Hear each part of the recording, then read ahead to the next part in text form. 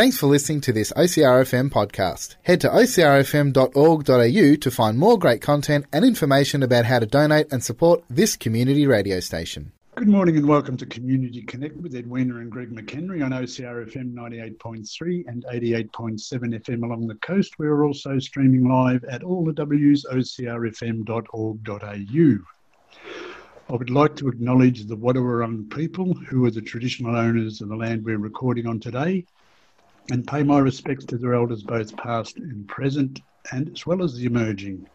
I'd also like to acknowledge any First Nations people who may be listening. How are you today, Eddie? I'm really well, thank you, Greg. Sitting here via Zoom again, and you're nursing our newly acquired dog. Toots, yep. And Toots loves radio. He loves radio.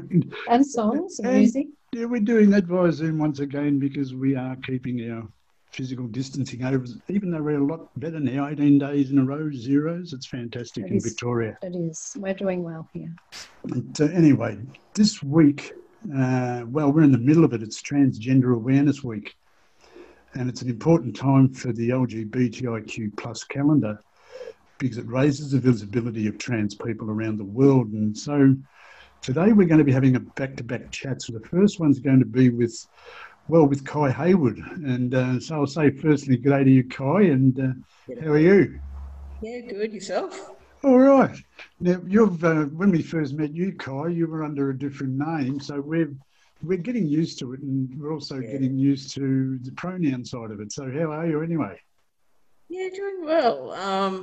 I must admit the mess of 2020 has left me a wee bit exhausted, but I'm starting to on and off recover, I guess. Now, you're not talking about bushfires and COVID, are you? The 2020 Armageddon, no. So what are you alluding to? Oh, yeah. Everything. Everything. 2020 as a whole. I think COVID has been very hard for a lot of people. I think so. I think the whole year has been quite difficult with bushfires because arguably, even before COVID, a lot of us were, I know myself, I was in and out of isolation because of asthma and various other things. I couldn't go outside because my lungs would just, as you'd probably appreciate, my lungs would just not hack the smoke and the pollution levels. So, and yeah, with COVID, the crap show of 2020, yeah, it's been a fun year. Righto. So now I mentioned your name change, Kai. Why did you change your name? That's another part of 2020, isn't it? Yeah, well, 2019, 2020, arguably it's been a long process, years in the making. For me, I think my previous name, even though there were some elements of pride in it for me, there was also a lot of bad memories and past hurts, and most to do with just not accepting me for me, like any other trans or person of the rainbow, so to speak, goes through. We all go through that process. But yeah, for me, the name change was very significant. And I think I picked the name, I shortened my previous name to KI, and that actually has a very significant meaning in Korean. It can either be pronounced Ki or Kai.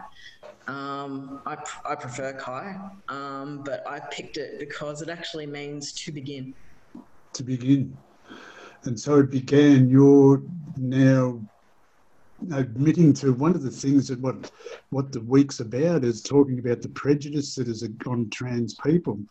Yet you've inferred there, Kai, that you've had that, well, a prejudice against yourself in that you've had that battle with yourself about your trans, let alone the prejudice that is experienced by you as a trans person from the community. So exactly. Better expand on both of those because I think they're relevant. Yeah, sure. Well, I think this is multi-pronged for me and many other people with a disability who are LGBTIQA as well. First and foremost, there's always the stigma toward people with disabilities, the assumptions toward people with disabilities. So in some cases, the hatred of people with a disability, and the fear that some of us have to be able to be ourselves, to go out, do the basic things that every human deserves to do. Work, study, get a house, get the car, get married, or whatever you want to happen in your life. To battle the societal expectations that those aspects aren't a part of a person with a disability's life, when in fact they are. But then if you move on to, and this is a discussion about intersectionality, how this affects other areas of the life as well, disability and sexuality. It's often assumed that people with disabilities are not sexual beings, or conversely, that we're out of control. No. No. And conversely with that also is the assumption that we're not capable of having loving, meaningful, respectful relationships, however those relationships take place, whether they be friendships, whether they be intimate relationships, whatever form they take shape in as well. And so many just blanket assumptions about disability and sexuality and relationships. But conversely, on top of that, when you bring up the rainbow community, it's also the assumption that all people with disabilities are straight and cis, meaning straight and happy as the gender they are. Again, no. Example. Yes. Example. Queer and trans. Yeah, right. Queer as Kai, in that way, you're talking about that even within that, what we'll call the umbrella, for the TG, the transgender, there's even a discrimination under the umbrella. Yeah.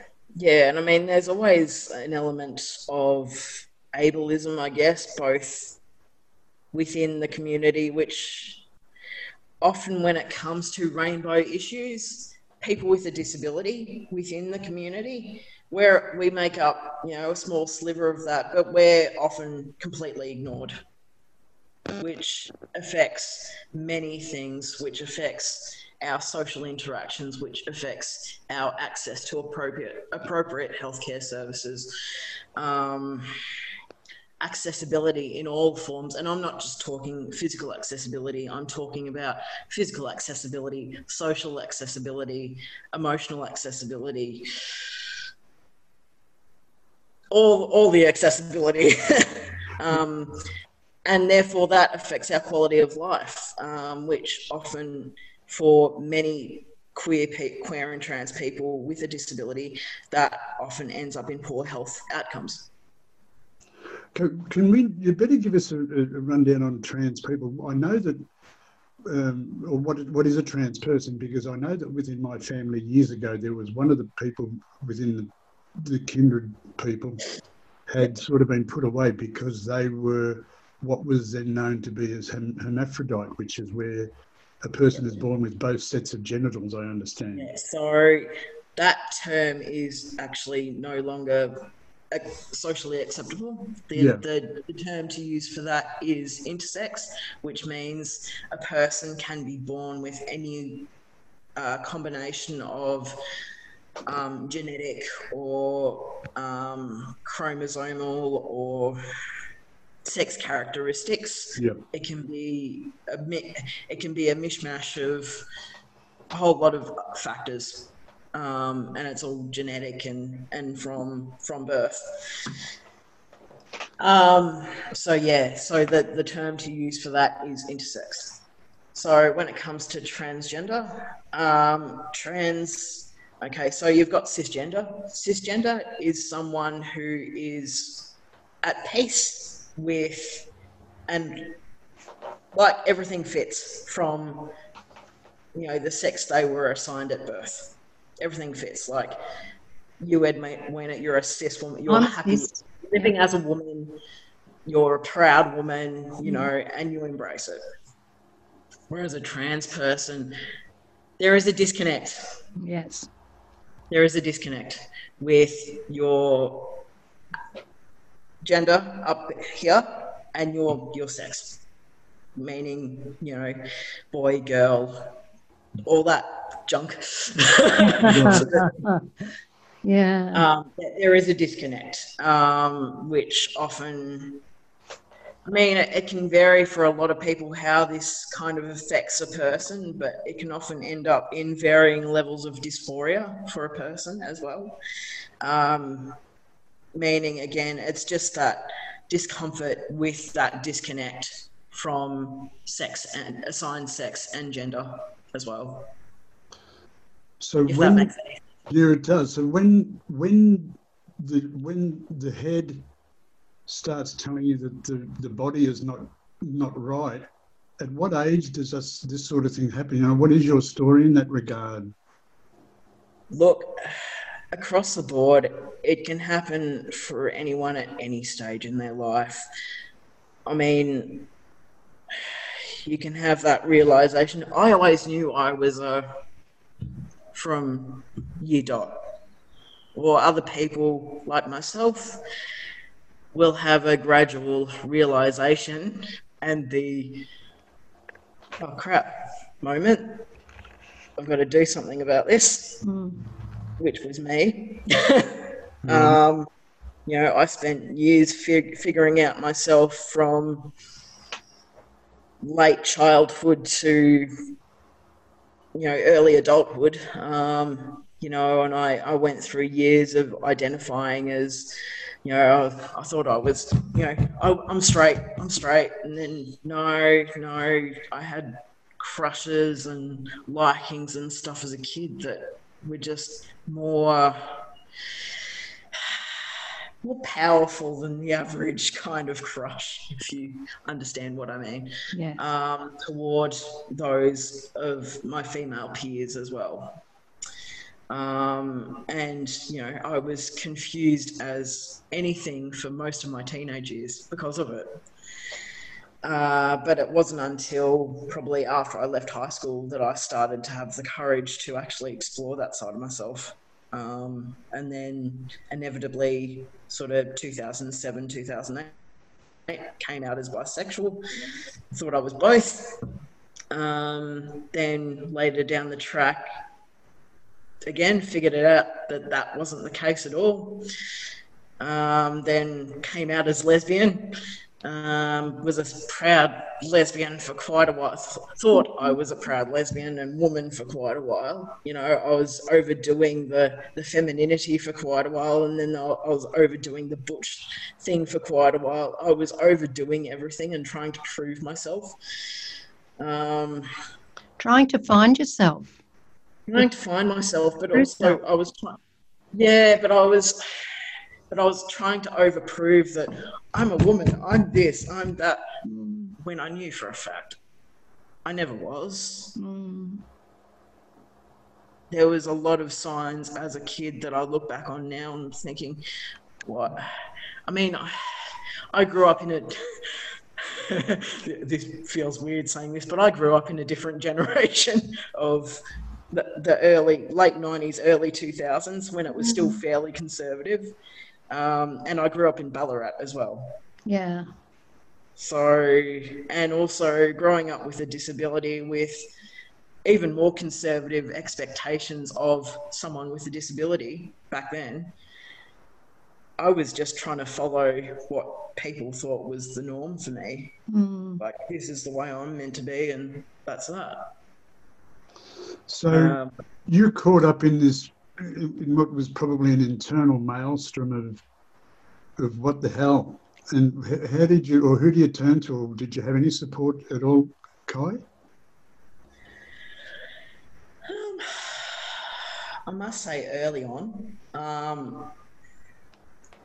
not a lot. And I mean, I didn't have the confidence to go as far as discussing any of these issues with any of my peers or school counsellors, or even, my parents to a degree, even though looking back, I think my mother always knew something different. There was something different about me. And I think she was going to love me no matter what. But Dad was always the antagonist in the way that, anytime we'd have a debate about LGBTI issues, or I know back then we had a lot of fiery debates about, gay marriage and all that sort of stuff. And I was always passionate for, and he was always against, because he was brought up strict Roman Catholic. That's not a thing, etc., etc. And at the end of each argument, I'd always get so, is there something you want to tell me? No, I'm good. I'm good. But at the age of 23, when I did eventually kind of tell him something was up, he would never borrow it. He's like, no, you're not. You've always talked about X, Y, and Z. Yeah. Why did you ask those questions then? That's a bit of the fear factor, or not truly having the education, not understanding, and too new, maybe too Catholic or too new. But I also question as well, like, if he didn't know or is denying the fact, then why the constant questioning? Did he actually suspect something? Oh, maybe. Yeah, that's true. I mean, as I said, I think, and my mum's up yonder now. She's looking over us. Gone over the rainbow. Gone over the rainbow, indeed. But yeah, I think inherently she always knew that I was pretty different to my peers. I also think back then there wouldn't have been any education. No, the teachers probably wouldn't have known what to talk about at school. Yeah, well, I mean, back then as well, like, it was only toward the time I completed year 11 and 12 that they started talking about the introduction of what they called back then was same-sex attracted youth group, to the exclusion of all others. Same-sex attracted youth group. It should just be inclusive youth group. Yeah, but mind you, this was the era of the early 2000s, and it was Ballarat. Yeah. Well, when we talk about when we were your age, or that age back in the 60s and the 70s, it was even more archaic. You've become, through all of this, Kai, you've become an educator and an advocate, and you do actually go out there and help others and talk. So how does that go, and what are you doing in that regard? Yeah, so last year I was actually doing a lot of that sort of stuff. This year's been a bit dormant with everything going on. I've really taken a lot of me time this year to recover. But over the last sort of 2 years previous to the mess that is 2020, I was doing with a whole lot of colleagues a lot of diversity education workshops and me presenting from lived experience of it, obviously. Yes.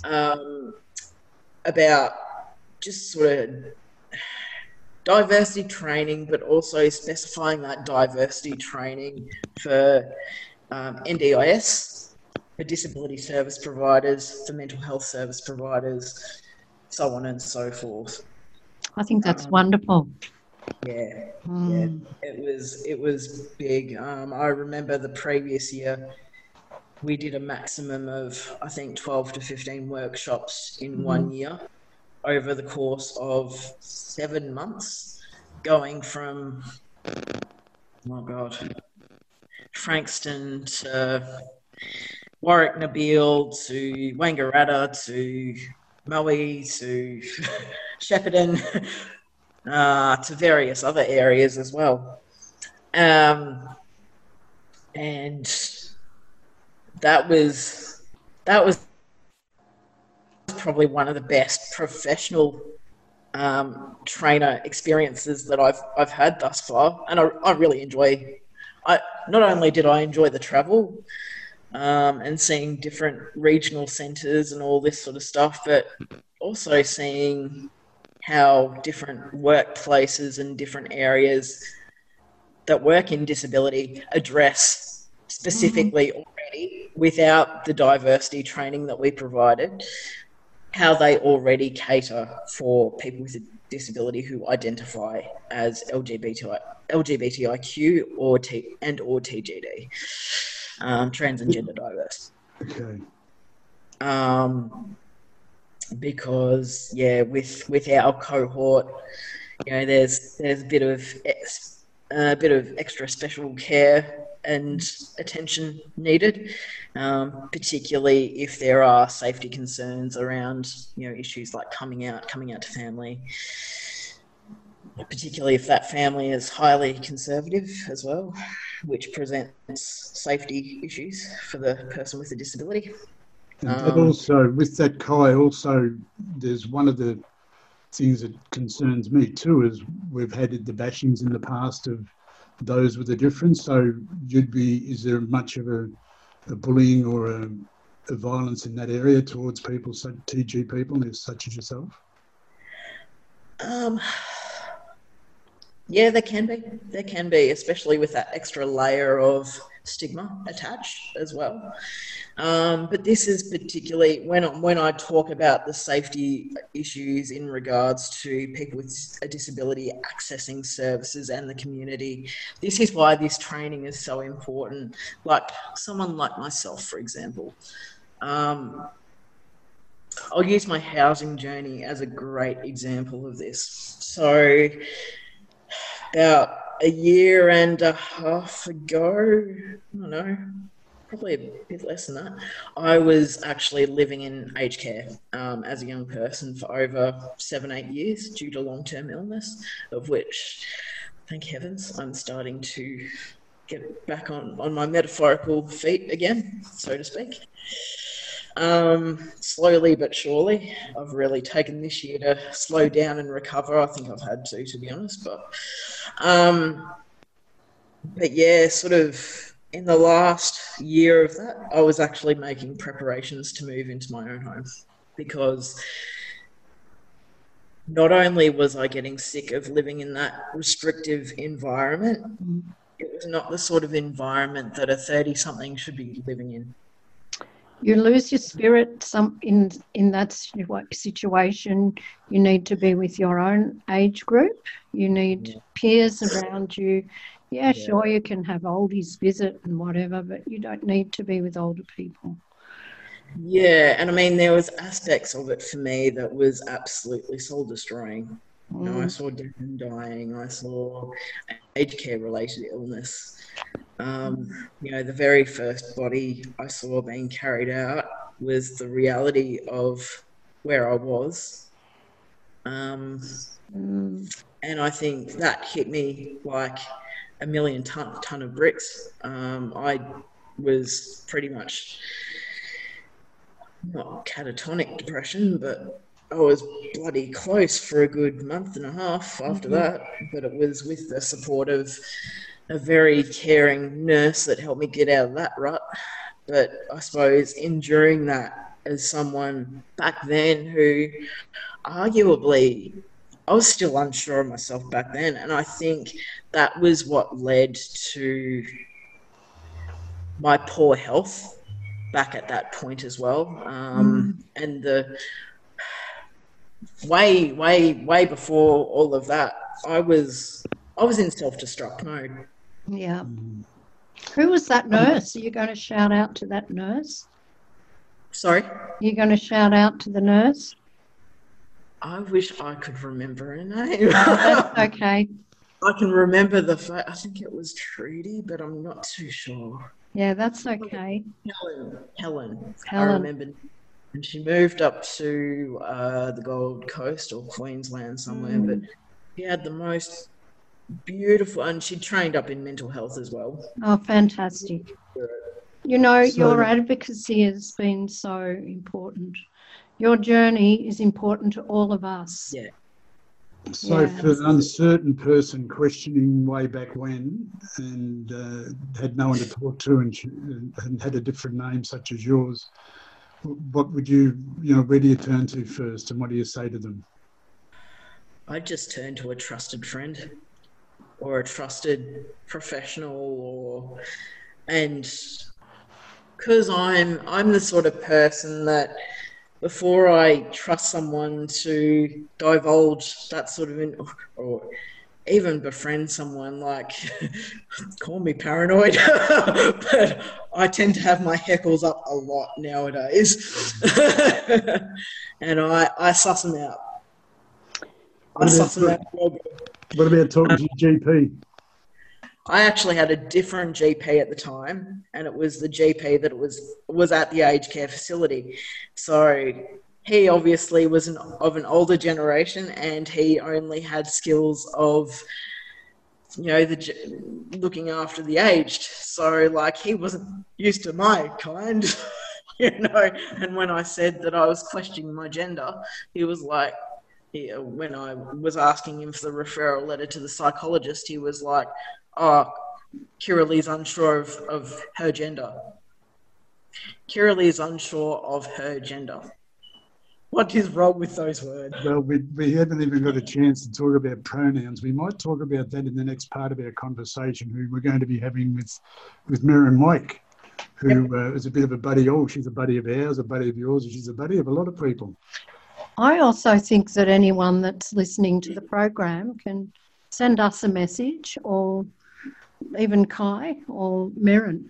They can shout out. We're happy to find who you can talk to or help you with services. Yeah, absolutely happy to help. And if you need to get in touch with me, I can definitely provide my contact details at the end of this post as well. That is fantastic, Kai. Thank you. All right, Kai, we will do that. Now, we've put it on you. We're going to have a bit of a track after we've finished our chat with you and before we talk to Merrin. So what's the name of the track you'd like to hear? The Village by Rival. Good on you. I was actually introduced to this track the last interview we did with Joshy as well. It's a favourite of his, and as soon as I heard this track, the lyrics are they hit hard. Good, yeah. Have a listen to this track by Rabel, and it's been chosen by our guests who we've been having a chat with in this first half of the program today, which is all about Transgender Awareness Week, which we're in the middle of. Yeah, we've been talking with Kai Hayward, and you're on OCR FM 98.3 here in Colmac, called Community Connect. We are, aren't we, Edwina? We sure are. And we're 88.7 FM on the coast. We're also streaming live at all the W's, ocrfm.org.au, and we'll be back with you after this track. Thanks for listening to this OCRFM podcast. Head to ocrfm.org.au to find more great content and information about how to donate and support this community radio station.